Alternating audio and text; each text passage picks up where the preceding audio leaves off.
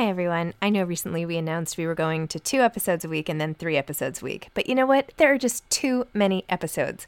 So we are going back to 5 episodes a week. Still a reduction from 7, but there were just too many interviews scheduled, and I didn't want to make all the authors wait for too long. So I hope you can keep up with me. Listen to 1 a week as you're on your way to work or on your way home or putting your kids to bed or whatever it is you're doing. Moms Don't Have Time to Read Books, now 5 times a week. I'm Sandra, and I'm just the professional your small business was looking for. But you didn't hire me because you didn't use LinkedIn Jobs. LinkedIn has professionals you can't find anywhere else, including those who aren't actively looking for a new job, but might be open to the perfect role, like me. In a given month, over 70% of LinkedIn users don't visit other leading job sites. So if you're not looking on LinkedIn, you'll miss out on great candidates like Sandra. Start hiring professionals like a professional. Post your free job on linkedin.com/people today. Imagine the softest sheets you've ever felt. Now imagine them getting even softer over time. That's what you'll feel with Boll & Branch's organic cotton sheets. In a recent customer survey, 96% replied that Boll & Branch sheets get softer with every wash. Start getting your best night's sleep in these sheets that get softer and softer for years to come. Try their sheets with a 30-night guarantee. Plus, get 15% off your first order at bollandbranch.com. Code BUTTERY. Exclusions apply. See site for details. Planning for your next trip? Elevate your travel style with Quince. Quince has all the jet-setting essentials you'll want for your next getaway, like European linen, premium luggage options, buttery soft Italian leather bags, and so much more. And is all priced at 50 to 80% less than similar brands. Plus, Quince only works with factories that use safe and ethical manufacturing practices. Pack your bags with high-quality essentials you'll be wearing for vacations to come with Quince. Go to quince.com/pack for free shipping and 365-day returns. Hi, I'm Zibby Owens, and you're listening to Moms Don't Have Time to Read Books. This 30-minute podcast features a new author interviewed by me every single day, 365 days a year, for about 30 minutes. I am also the publisher for Zibby Books, which publishes 12 books a year in fiction and memoir. Our books are already out now, and you can check it out on zibbybooks.com. And we have a magazine called Zibby Mag, where we have lots of wonderful essays and lifestyle features. That's at zibbymag.com. We have classes at zibbyclasses.com. And I recently opened a bookstore in LA called Zibby's Bookshop at 1113 Montana Avenue at 11th Street in Santa Monica. I hope that you are able to enjoy some of our other offerings. But this here podcast is the basis of all of it and started in 2018. And no matter what I do, this is basically my favorite thing. Enjoy.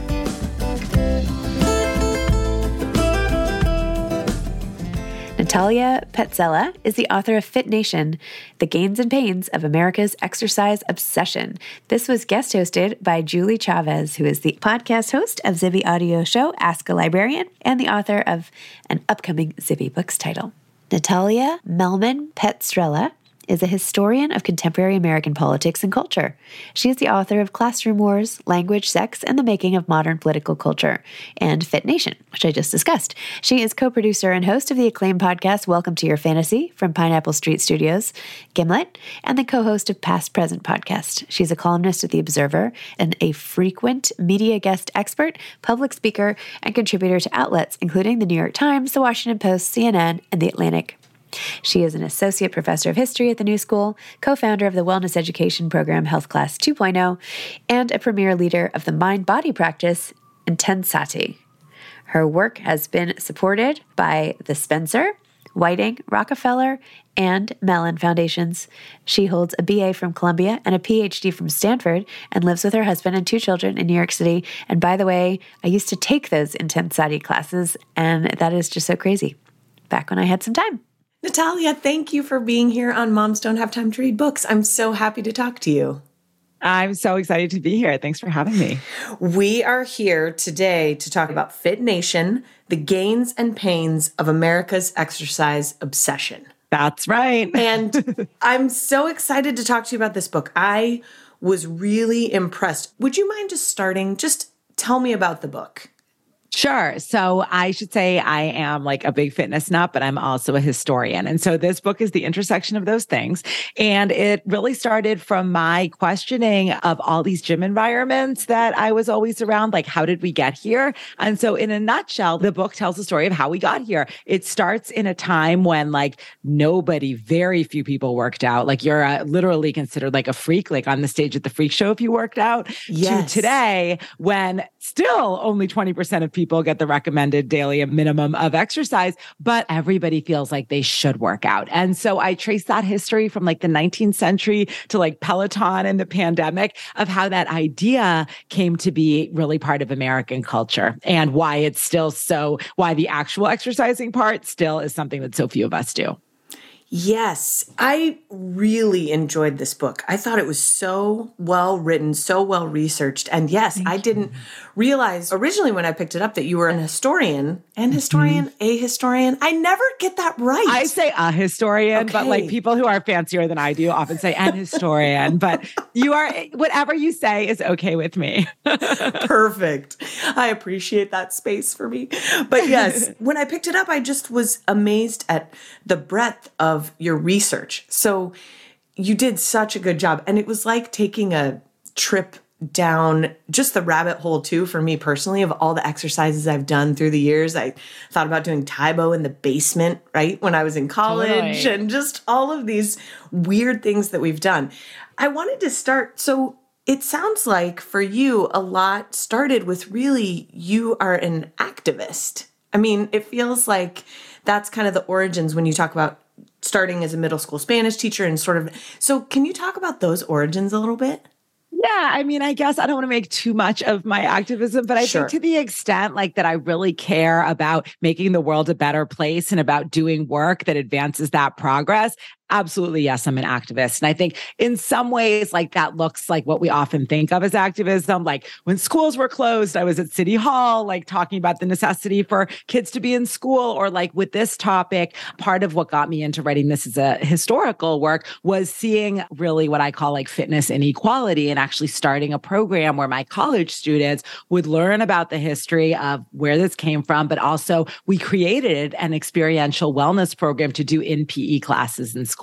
And so we worked with the New York City Department of Education to do that. So there's that kind of like more formal activism. But then in general, like I feel like being like an ambassador for asking smart questions about how did we get here and encouraging people to ask those questions, not just about like a war or, you know, a policy, but the things that we don't often historicize, like the gym or how we eat or how we shop or how we raise our children. Like I do feel that that's a form of activism because I think the world would be a better place if more people were asking and answering those kind of questions.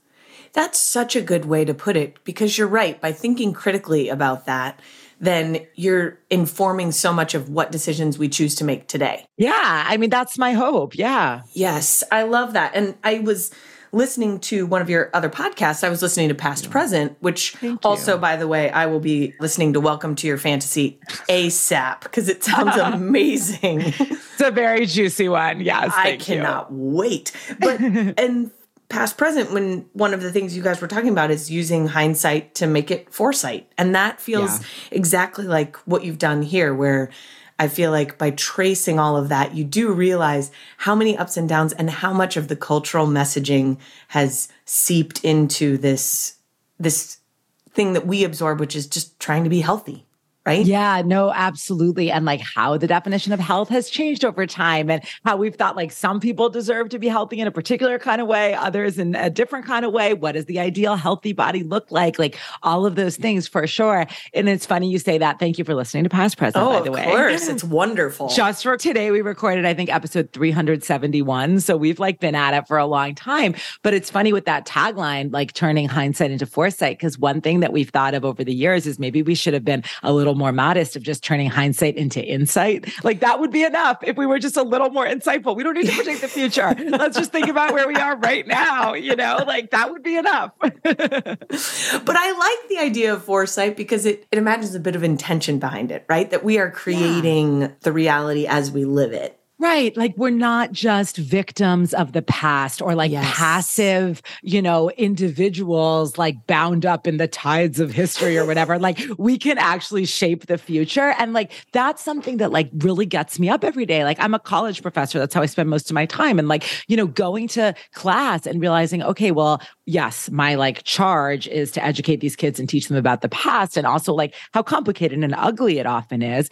But I'm really falling down on the job if I don't like inspire them in some way to take that knowledge and to feel like they can change the future. Like if all they feel is disempowered by their education, like I'm not doing my job right, Yes. So, and this book is like a part of a project like that. Like people are like, oh, cute, the gym, leg warmers. And there are leg warmers in this story and a lot of like funny kind of vintagey kind of things, as you know. But, I also think it is a kind of serious story about who we have said like deserves to work on their body, deserves to feel good, like why we've made exercise basically a consumer good that you can only have if you afford it, and like cup PE and all those things. Like to me, those seem like really important questions, not just like, oh, cute, like vintage, like workout trends from the past, even though I love those videos. And there are aspects of this book that are that. Absolutely. Well, and what you're saying there is so true, where I loved looking at the advertisements that you would include it. I love that the book had pictures. So that was exciting. Me too. And yeah, that really helped me kind of frame some of it too, because you see it as dated and you think of the idea as dated, but then you think of all of the things that have been pervasive from those ideas that have lasted. Right. And like, that's one of the things that's so cool as a historian, right? And about this particular topic, like now we take it so for granted that like, oh, the mind-body connection is everywhere. And if you have a white collar job, there's going to be a gym at your office. And what do you do to socialize on the weekend? Oh, maybe you'll do a 5K. Like all of those things are relatively recent, right? Yes. And they were deliberately constructed for particular reasons. And so it was so fun to go back and kind of like unpack how that happened. And like, when you talk about the images, like, yes, and I know you probably have a lot of writers who listen, like negotiate images in your contract. Like they're expensive. And like, if you're writing this kind of book, they're so great. But like one of the things that I use in there is like some pictures from the Presidential Council on Fitness. It's like changed its name a few times, right? Yes. And those ads tell a story of 1,000 words with like each picture. Like they start off being about like guys getting fat and like the military. And by the 70s, it's like a girl in a pool. Physical fitness is beautiful. And it's like, whoa, that is a shift in what the government is promoting, in terms of like why we should exercise and who should. And I never even thought about the government's role in it. I mean, I definitely think about it as a product. And of course, I grew up in the Presidential Fitness Award days. I mean, and I could never climb a rope, so that was never happening for me. Traumatizing, like trauma, totally, never. I still think about that. If I see a rope hanging, I'm like, well, that's just one thing that's never going to happen for me. So totally, they retired that, by the way. They like not that long ago. I think it was like 2013. They retired that. That's a long time that they were traumatizing those kids. 100%, totally. Climb this rope. Yeah, but it is amazing to think about how, like you said, what we remember and what we know is such a small slice, and seeing all of the things that led up to that. I mean, even in your book, I kept thinking, wow, we're only in the 1960s and this is still sort of developing. I think something you talked about was the destructive dynamics of some of the things, the messaging around exercise. Will you talk a little bit more about that? Yeah. So depending on the moment, there are different destructive dynamics. But like one of the interesting ones, which I think is really still with us today, is like, the dynamic that's not totally destructive. Like I think we look back today and we see some of these things that are like, get as tiny as possible, or like take this pill or starve yourself. And it's pretty obvious that this is like very damaging messaging. Yes. But one of the things that I found so interesting was watching some of the programming from the 1950s and 60s directed towards women. And like, let me tell you, it was not common for women to exercise then. So there was something actually really, I think, wonderful and radical about people like Jack LaLanne on television saying like, ladies, set aside your ironing and come do some leg lifts with me. And he talked about it as this like not quite empowering, but like, like gratifying kind of enlightening thing, like exercise exercise will make you feel regenerated and youthful and like take this time. And I think that is cool because I think being in your body and putting aside your housework and taking time for yourself to do that, that was really a big deal.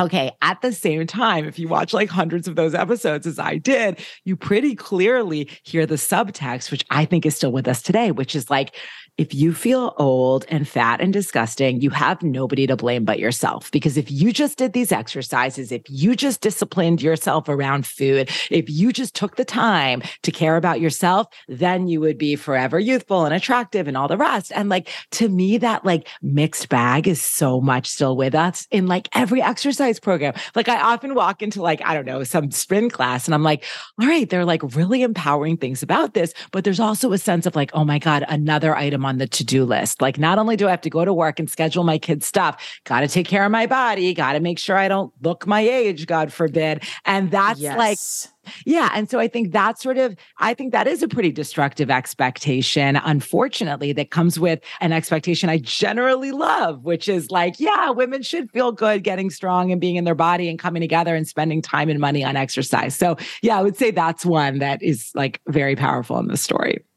It is. And you are exactly right that that's still with us. It's just that really like shadow side that still exists. Yeah. And also, I mean, especially for women, we can't escape the look better, look younger, machine complex that exists in every area of life, it feels like. So then to have it in exercise, and I even have that, when I was telling you before we started recording, I was like, we're going to get into my issues. Let's is one of them. Yes. Yeah. I'm an exerciser. I love exercising. I need that release because for me, it's a time to turn off my brain. I live too much inside my head at times. And so me too. It's getting into my body, which is a wonderful thing. However, there are times where I get it twisted. And so I have benchmarks that I'm failing to meet or meeting, but they don't really have to do with, am I in my body? Am I moving? Am I doing things that feel good? It's more, was that intense enough? Was I, how many kilojoules did I'm on my Peloton like a lunatic, and things like that. So it's so hard to untie some of that. And I'm so glad that we're seeing a little bit more of that. But reading this, I was like, gosh, we were doomed from the start here. I mean, it's complicated. And yes. I appreciate your openness. I deal with many of the same dynamics myself, and I think there's also a piece that a lot of us experience too, where like there's so much moralizing about exercise and the body in general, right? Yes. I'm so good. I'm working. Like, I care about health. Like I'm spending a lot of money maybe, but it's for this virtuous thing. And then of course the assumptions that come with people who maybe look like they don't do that or who don't do that of like, oh, they're lazy. Or like, can you believe, And I think that is a real problem. But identifying some of these dynamics is probably like, the first step. The first step. Here we go. Right. It's so true. I think the thing you were talking about too, when you were talking about the Jack LaLanne and the idea that in those days too, that it was reducing. This idea of reduction for women and just the use of that word. Yeah. That taking up less space kind of metaphorically too. And that it could be passive. So I think some of those still lasting into it, that it should almost be effortless, right? Oh my gosh, yes. Yeah, I'm like cutting you. I don't know if anyone will see this video, but we're like jumping on each other to talk. Yes. So yes, like two things that you say there. So one of the things, the like exercise for women or for ladies, because I should say this is mostly targeted at white women who have some disposable income. Like this is not, we even grapple with this today, but certainly until almost like the 80s, like you are all, no, that's not true. The 70s probably, you're not really seeing exercise marketed towards working class women or towards Black women or women of color. Not that they're not doing their own things, but it's like the mainstream industry is very white and presumes like a degree of affluence. But like you were saying, first of all, like this notion that you should be passive and that like women should ideally inherently be like frail and ladylike. I mean, you see, we were talking about the ads, like, there were all these reducing salons and they literally would say like, relax in luxurious comfort, like no sweating. And the idea was you should be working on your body, but like, you shouldn't be like grunting like an animal or building muscles like a man. Like that's unladylike as a behavior, but it can also like compromise your femininity by your fertility. It can give you muscles. Like we don't want any of that stuff. But yeah, so that I think is not so much with us anymore. Don't you think? Agreed. Yeah. Yes, I do. Like there is like go hard, like, women can do that. But the other thing that you said about reducing, like to me, it's interesting because that language is not with us so much, at least in like the LA, New York scene, like still go on, like not so elite, like social media. And there's a lot of before and after and like drop 20 pounds in a month and all that. But that's not the dominant talk. But what I think is really hard is that I still think that's what a lot of people are selling and what a lot of people are buying. And so, while in some ways it's like great that we have this more evolved discourse about self-care and getting strong and feeling good. Like if you listen to the whispers, a lot of people are still like, I just want to lose weight. And I think that like in some ways it's a huge problem because it makes it harder to detect sort of disordered, destructive patterns, but also it like shames people for wanting to lose weight. I sometimes want to lose 5 pounds. This is okay. Like I feel better when I'm a particular weight or like, and I eat a particular way and like, that's okay. So some of this like new language is progress, but can like prevent us from having a more honest conversation, I think. Hiring for your small business? If you're not looking for professionals on LinkedIn, you're looking in the wrong place. That's like looking for your car keys in a fish tank. LinkedIn helps you hire professionals you can't find anywhere else, even those who aren't actively searching for a new job but might be open to the perfect role. In a given month, over 70% of LinkedIn users don't even visit other leading job sites. So start looking in the right place. With LinkedIn, you can hire professionals like a professional. Post your free job on linkedin.com/people today. Hey there, it's Michelle Norris. I'm host of a podcast called Your Mama's Kitchen. When I travel, I'm usually looking for a way to find a taste of home when I'm not at home. And one of the things I love to do when I am at home is entertain. And Airbnb allows me to do that. When I was in California recently, I rented a house that had a great kitchen. And when we were sitting around the table, we were all thinking, we're in someone else's house. Someone could be in all of our homes as well. If you have a home, but you're not always at home, you have an Airbnb. Your home might be worth more than you think. Find out how much at airbnb.com/host. There's never been a faster or easier way to start your weight loss journey than with PlushCare. PlushCare accepts most insurance plans and gives you online access to board-certified physicians who can prescribe FDA-approved weight loss medications like Wegovy and Zepbound for those who qualify. Take charge of your health and speak with a board-certified physician about a weight loss plan that's right for you. Get started today at plushcare.com/weight loss. That's plushcare.com/weight loss. plushcare.com/weight loss. That makes sense. It's sort of a swing of the pendulum that goes too far. Yeah. So, yeah. Right? We can't talk about that anymore. So we're just going to talk about this other side. But really, that side still had some value to it. Yeah. If we're being honest about it. Right. And it's still with us. A lot of people still want to lose weight. And like that's good. That is not all bad or all good. You're exactly right. It's easy to oversimplify it. Yeah. Where would you say we are right now? Where do you think we're headed with fitness? What would you like to see ideally? I know you're an instructor also. And so I'd love to hear about that. Tell me a little bit about it. Okay. So I'll tell you about that first. So I, like you, was traumatized in PE class by the rope climb. But for me, like everything, even like pulling myself up on the bleachers, I was like too weak to do. So I like hated everything physical. But to get out of PE class, I found out you could do an independent study. And I found a group fitness class, Step Aerobics, in 1995, I think. And I just fell in love with group fitness. And so like long story short, since that happened, I just always gravitated toward those environments. As a feminist, I was like, once that was part of my life in my 20s, I was ambivalent about all the like blast your thighs, whittle your waist, Memorial Day's around the corner. But like almost as a guilty pleasure, I'm like, but it's so fun. Like I love this dancing. I love the music. I kind of hate the language, but it's so fun.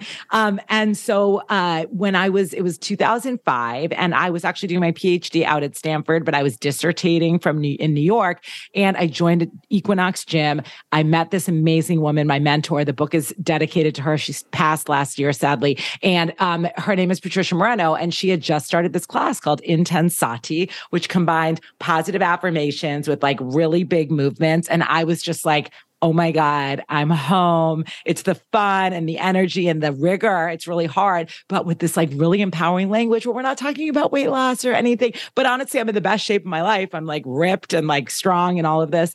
And so she was certifying instructors and she's like, why don't you do it? And it's so funny. We get in our head. We were talking about, I'm like, what are you talking about? I'm getting a PhD at Stanford. Like, no, I'm not going to be an instructor, even though this was like my favorite thing in the world. And she was like, no, yeah, it's like, just do the training. And then before long, I was teaching at Equinox. I was a Lululemon ambassador. And yeah, now I don't teach as much, but I'm teaching tonight in Bridgehampton at Athleta. And yeah, it's just, I really, it's an important part of my life. I love it. That's so great that you were able to dovetail those things for this book and kind of see parts of it. But I love that idea that there is, because I agree with you, group fitness is my jam because it's a way to turn off my brain even further because I'm just being told what to do.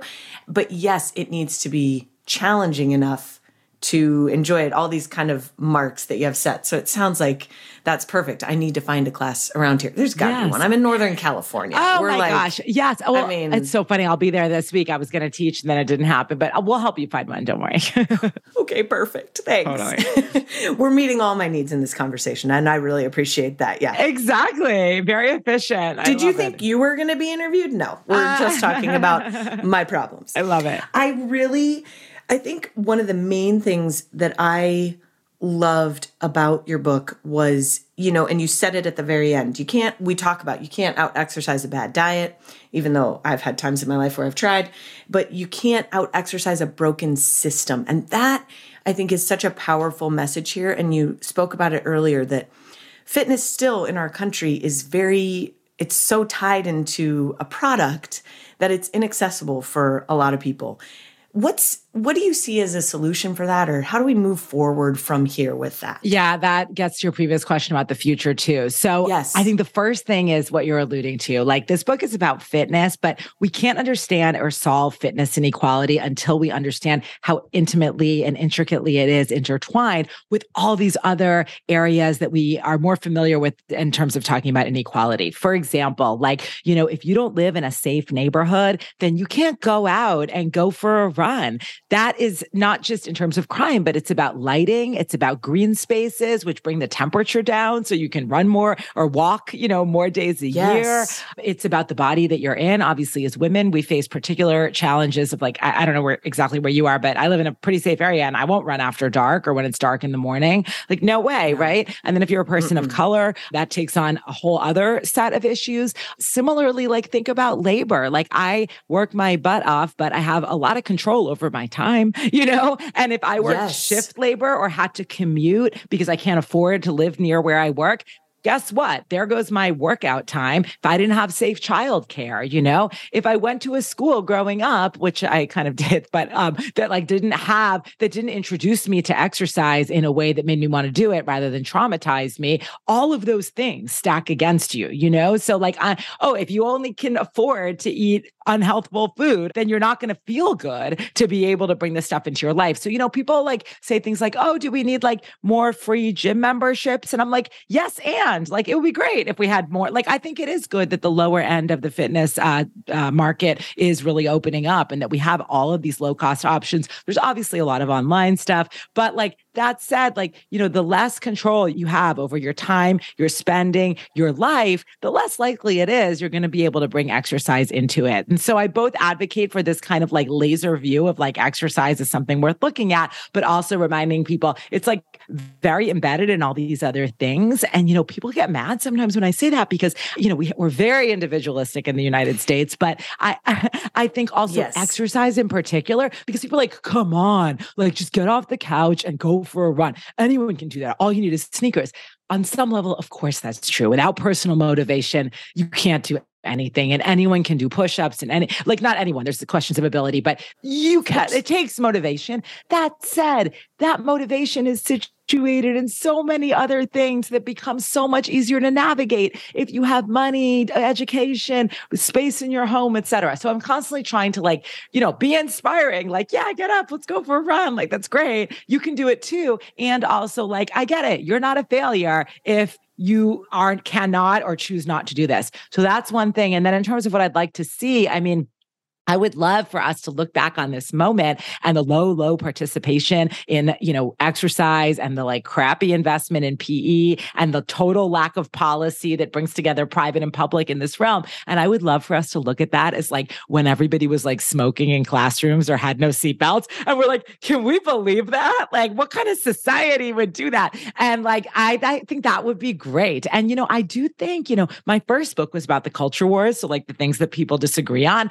Everyone agrees exercise is good for you for the most part. I don't care what your politics are. I mean, I do care, but like that is pretty much a consensus position, yet our policy has not caught up with that perspective. And so we don't yet have those policies to actually make access and participation to exercise really a national priority or reality. So that's where I would love to see us go. That vision. That is perfection. And you're so right. The smoking in classrooms, just whenever we go on an airplane, I still tell my kids, I'm like, people used to smoke on airplanes. That was a thing that happened. I know, totally. And just the idea. And now we think, what? I know. And I remember even when my kids were little, I feel like the planes were still around that had the ashtrays in the seats. Maybe like we weren't smoking there anymore. I was a baby when that happened. But I think some of those planes were still in circulation. Yes. Like, what's this, Mom? The ashtray or the cigarette lighter in the car. Oh, totally. Well, I was looking at my old pottery from camp and my kids were like, what's this? And I'm like,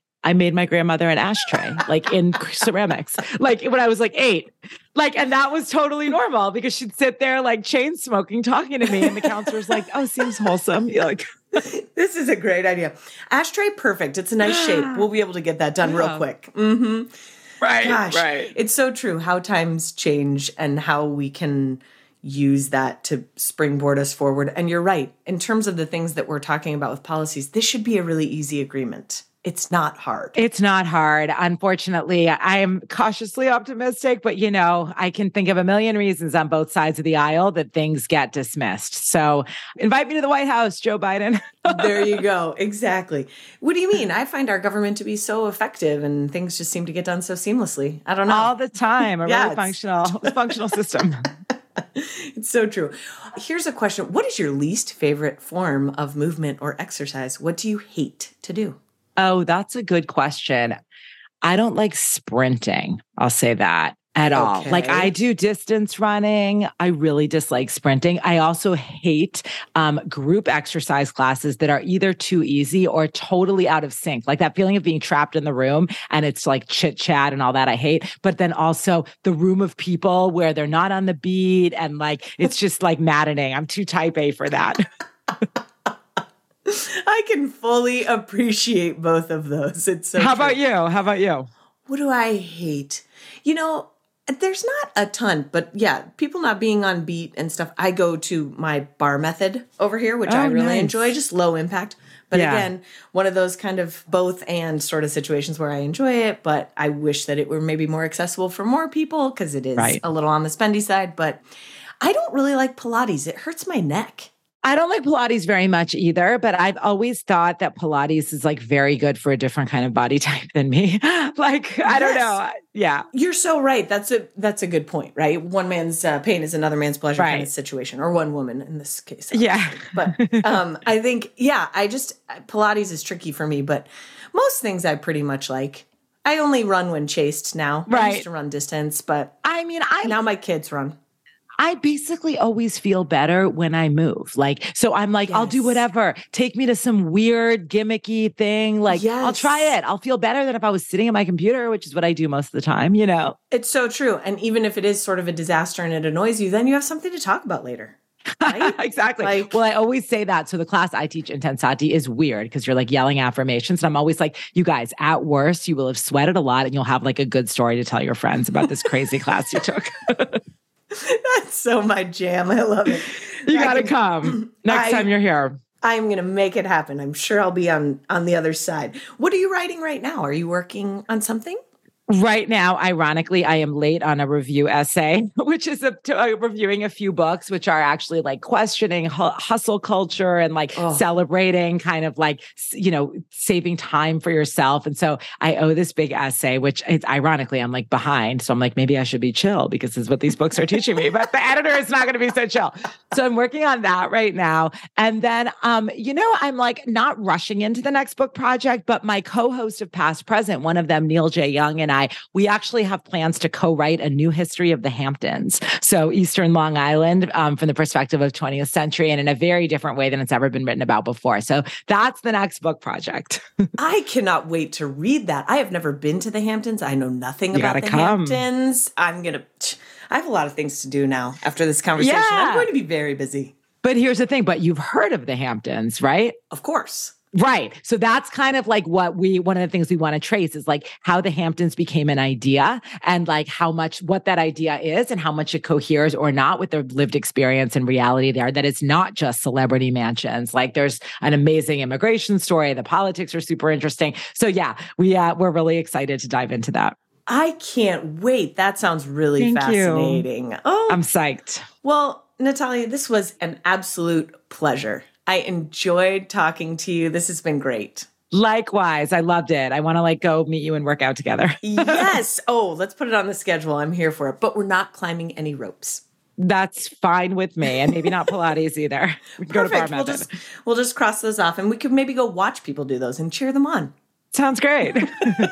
Thanks so much. Thank you. Thanks for listening to this episode of Moms Don't Have Time to Read Books. Don't forget to follow me on Instagram at Zibby Owens and at Moms Don't Have Time to Read Books. Also sign up for my newsletter at zibbyowens.com and sign up for my virtual book club and meet lots of authors on Zoom every other week. Thanks so much to Steve and Ryan at Texture Sound for the sound editing. And thank you to Morning Moon Productions for providing this fantastic intro and outro music.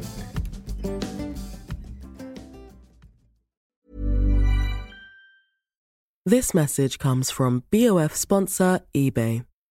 You'll know real when you get it. It'll say eBay Authenticity Guarantee. And you'll feel it. Maybe it's a head-turning handbag, a watch that says it all, jewelry that makes you look like the gem, or sneakers and streetwear so fresh every step feels fly. eBay gets it. So look for the blue check mark next to that thing you love. And be confident that every inch, stitch, sole, and logo is checked by experts. With eBay Authenticity Guarantee, you can trust that feeling of real is always in reach. Ensure your next purchase is the real deal. Visit ebay.com for terms. Imagine the softest sheets you've ever felt. Now imagine them getting even softer over time. That's what you'll feel with Boll & Branch's organic cotton sheets. In a recent customer survey, 96% replied that Boll & Branch sheets get softer with every wash. Start getting your best night's sleep in these sheets that get softer and softer for years to come. Try their sheets with a 30-night guarantee. Plus, get 15% off your first order at bollandbranch.com. Code BUTTERY. Exclusions apply. See site for details. Hey, it's Paige DeSorbo from Giggly Squad. High quality fashion without the price tag. Say hello to Quince. I'm snagging high-end essentials like cozy cashmere sweaters, sleek leather jackets, fine jewelry, and so much more. With Quince being 50 to 80% less than similar brands. And they partner with factories that prioritize safe, ethical, and responsible manufacturing. I love that. Luxury quality within reach. Go to quince.com/style to get free shipping and 365-day returns on your next order. Quince.com/style.